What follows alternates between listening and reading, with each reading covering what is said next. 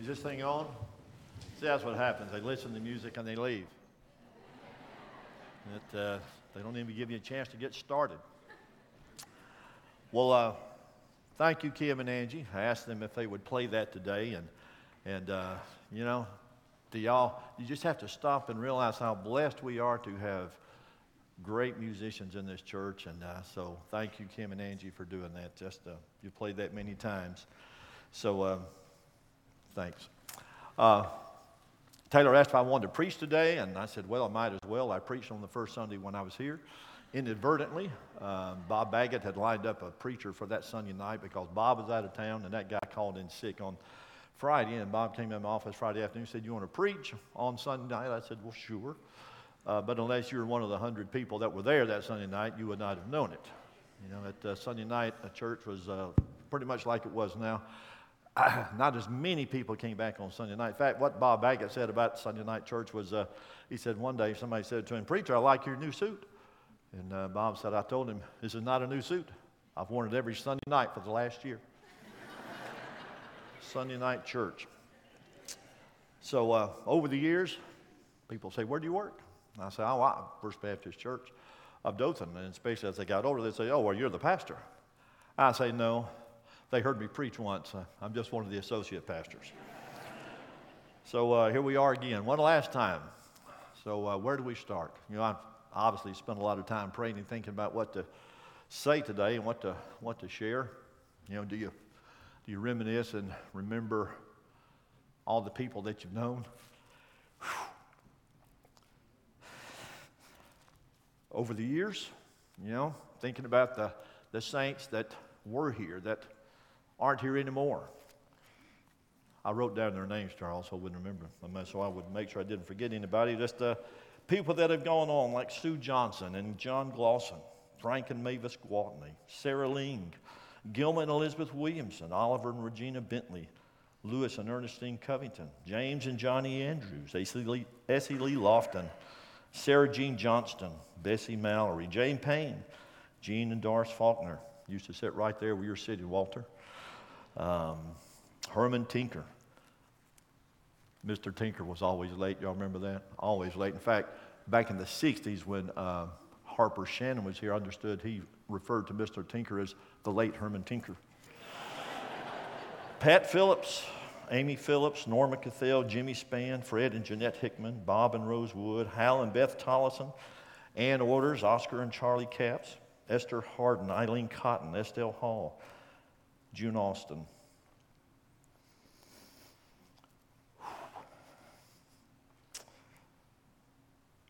Iva Knowles, Dwight McKinney, Shadell Winnell Atkinson. Now, see, this isn't the time to tell stories, but they gave me a few extra minutes.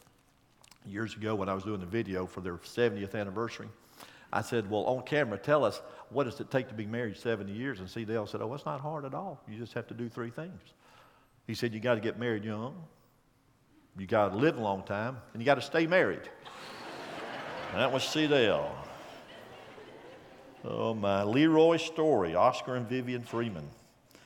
And then those church members, when you remember them, they're gone on, but when you remember them, they bring a look to your face. Say, oh, yeah, I remember them. Bonnie Klein, Louise Vann. Who could forget those 2 ladies? And ladies that used to come out to Baptist Village and help us in Wesley Manor, provide refreshments, Flory Freeman and Mary Lou Peacock and Juanita Morris. So do we spend time remembering them and the tears that we shed way back then? Or just, you know, do we press on? What I want to do is start with a scripture that I used the very first month that I was here. The single adult ministry was part of my responsibilities back then. And the very first single adult council meeting we had, I read from Ephesians chapter 4. And the verses that I read were actually verses 11 and 12, where it says, it was he who gave some to be apostles, some to be prophets and teachers, some to be evangelists, some to be pastors and teachers, to equip the saints for the work of the ministry, for the building up of the body of Christ. So I shared with that group, said my job as a pastor here on staff is not to do the work. The job of a pastor is to equip you as a church member to do the work of the ministry, to do the work of the gospel. And that's the job of any pastor. That's Taylor's job. His job is to equip you as a church member to do the work of the gospel.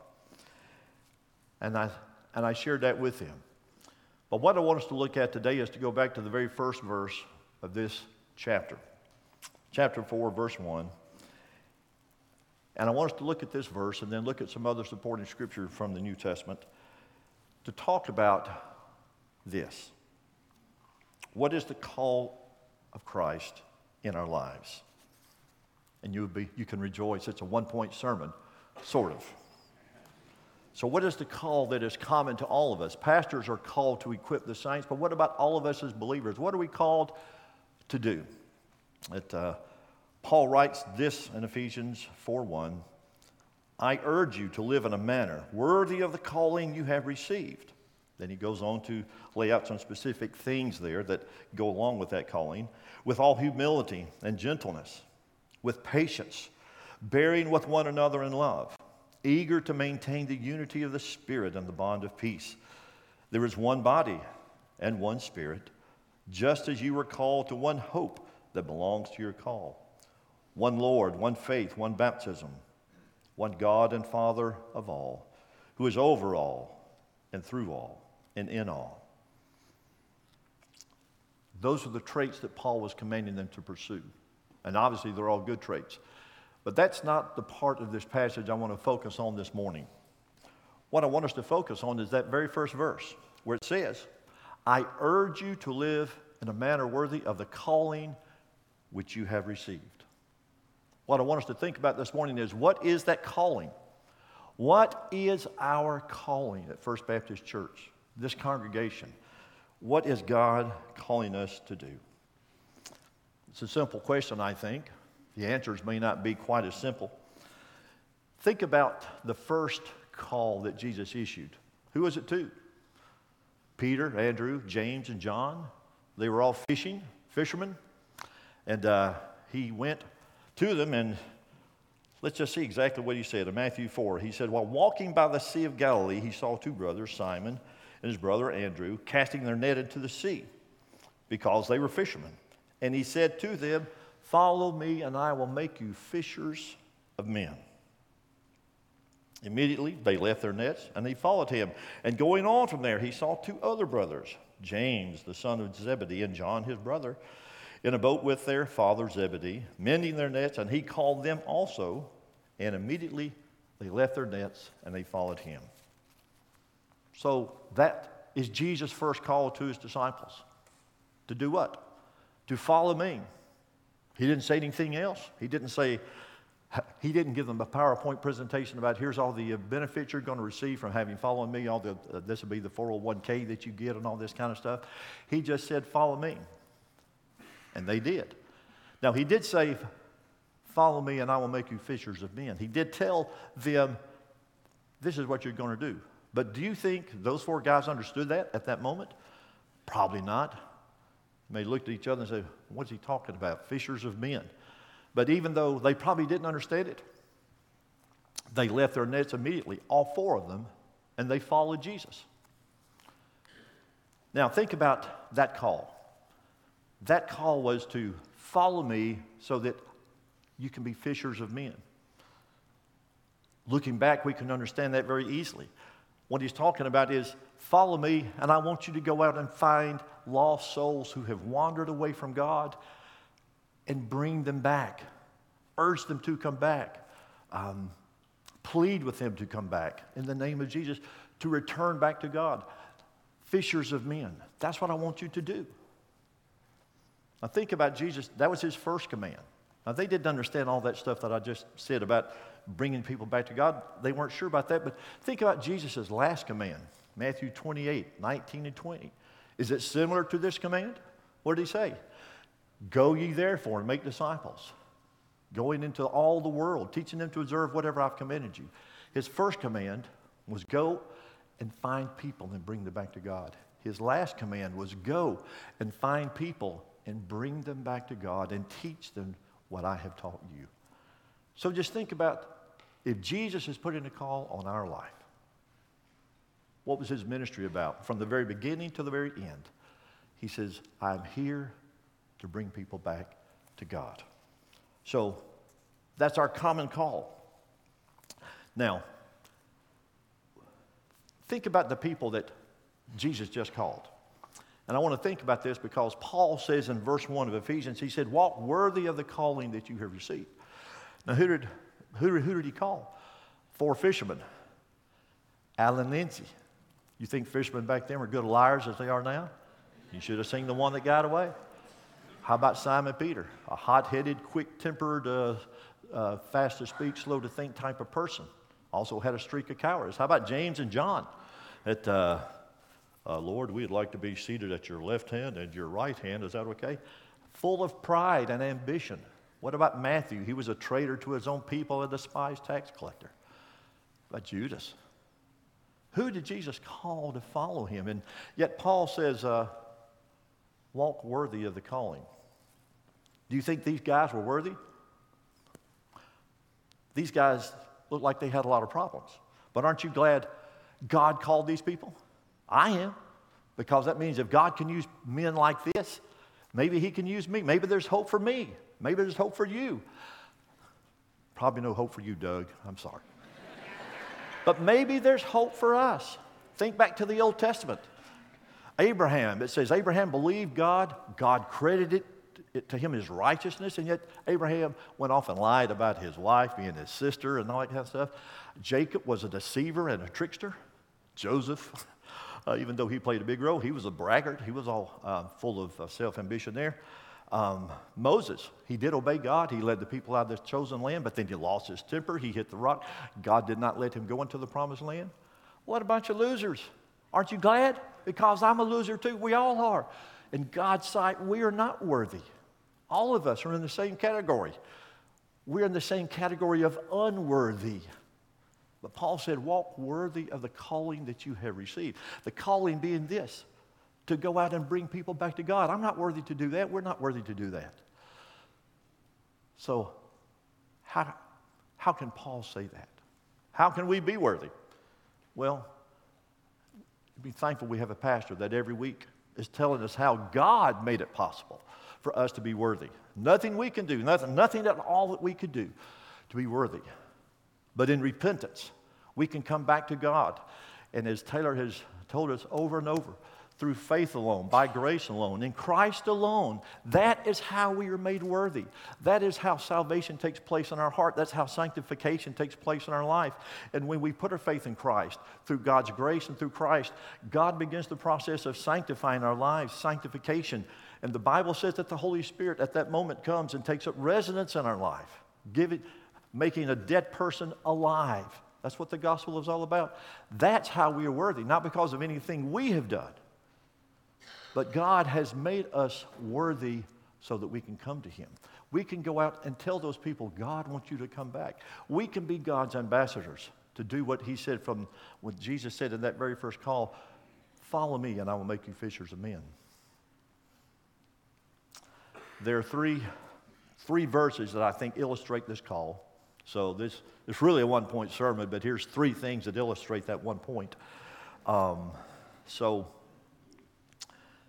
First, the first verse, Jesus elaborated on his call to his disciples in Matthew when he was saying, if anyone would come after me, let him deny himself and take up his cross and follow after me.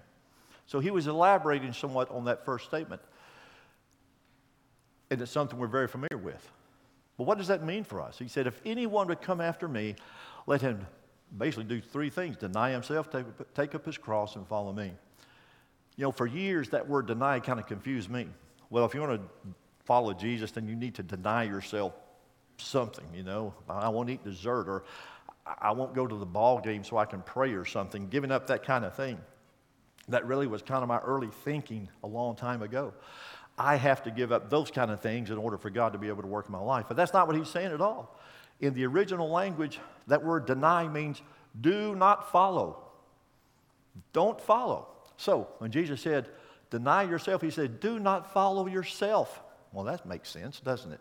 If you want to be my follower, do not follow yourself. We don't need to follow ourselves, our own ideas and our own ambitions, our own thoughts about what's going to be the best way to do this. We don't want to be like the prodigal son who thought he knew best how to leave home and everything would turn out well, but it didn't.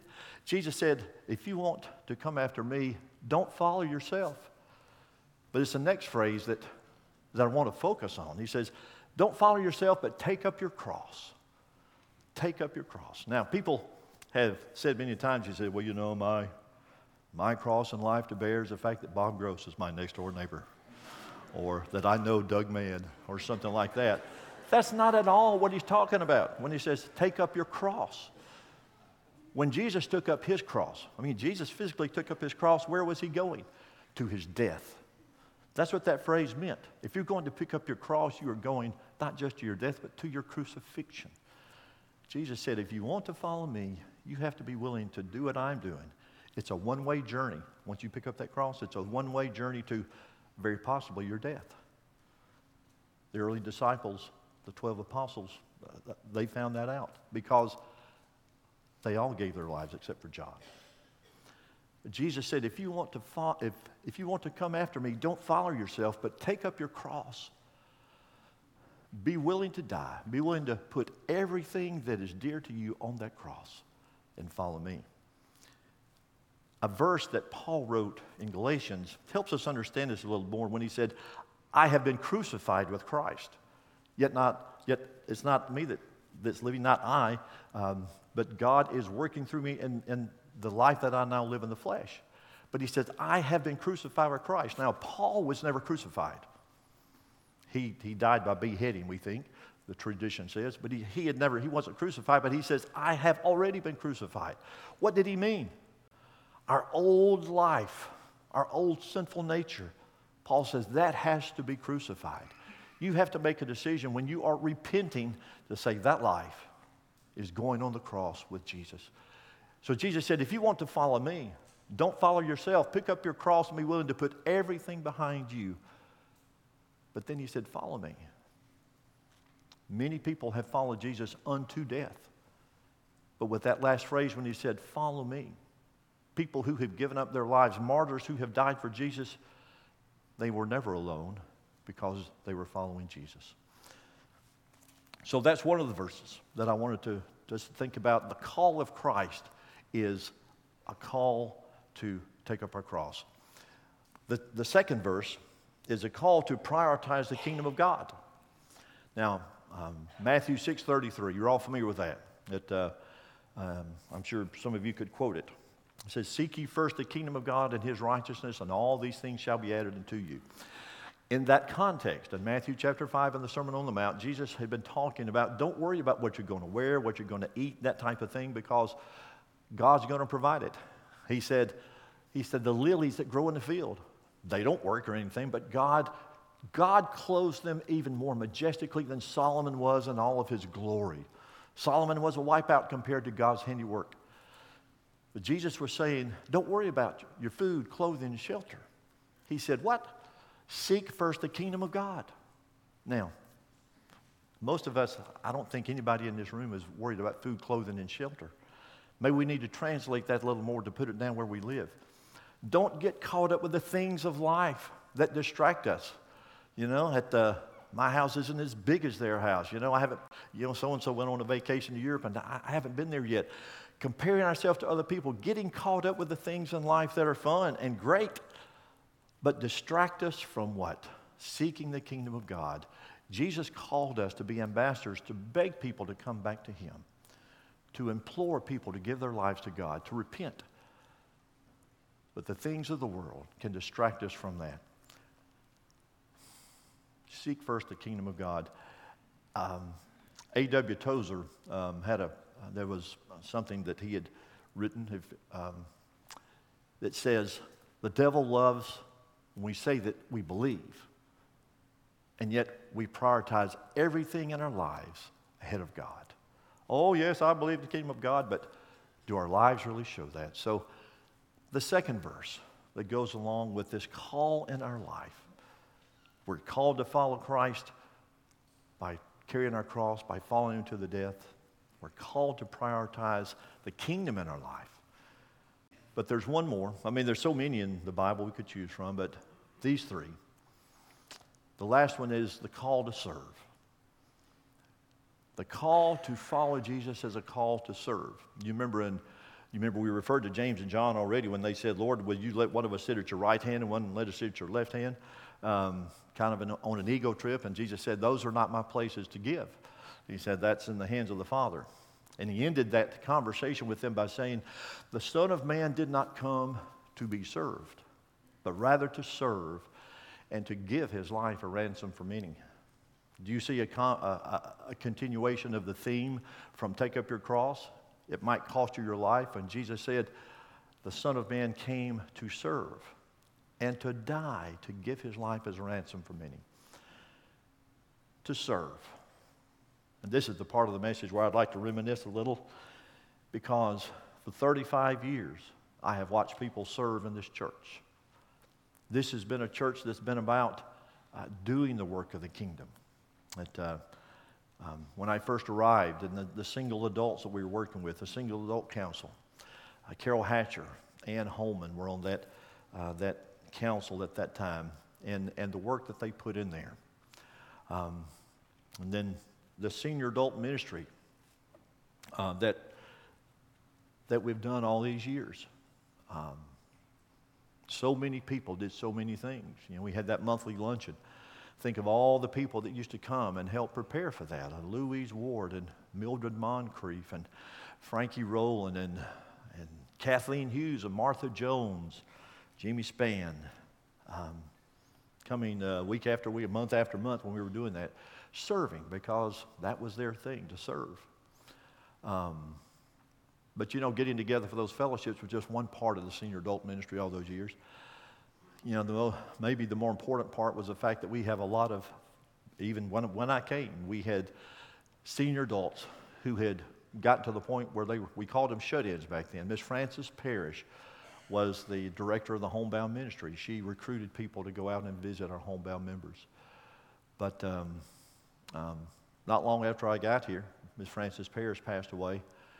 And one of our church members said, I would love to help with senior adult ministry. Could I help you? Judy Wise.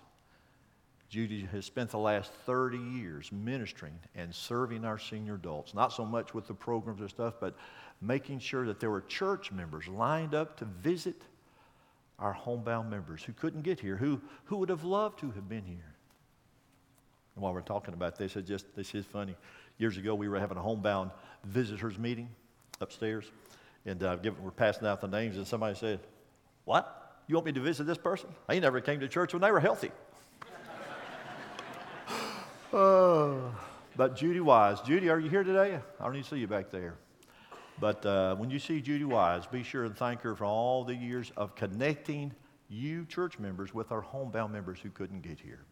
What a great ministry, serving that way. And then media ministry that we were doing all these years. You know, people didn't stop and think about it, but every Sunday we were on TV. It took 8 or 9 people to make sure things were working. 4 camera people, 2 sound operators, a computer operator. And Mitt Kirkland was our professional TV director. So volunteers, we had to have camera operators. You know, it didn't just happen, but people gave their time. Month after month, year after year. Edmund Nelson, where are you sitting? Edmund, you sat up at that camera for years and years running that camera. Now, sometimes you were talking too loud on the headset, say, can you get that shot? Ed, you need to be quiet. But anyway, thank you, Edmund, for doing that. I think of when we had 3 teenagers, Kevin Patterson and Jeremy Bear, and then James Nelson sitting up there. Our sound guys, Charles Ward, Raymond Patterson, David Wills, and our sound crew now, Bob Wiley, the people that have served, the camera guys over the years that just gave their time because they wanted the people at home to be able to hear the message. The media ministry, and all the volunteers that work behind the scenes, Celeste Connor and Carol White, Charlotte Ham, bless her dear soul, putting those words in the computer so people at home could see those. Serving, that's what it was about.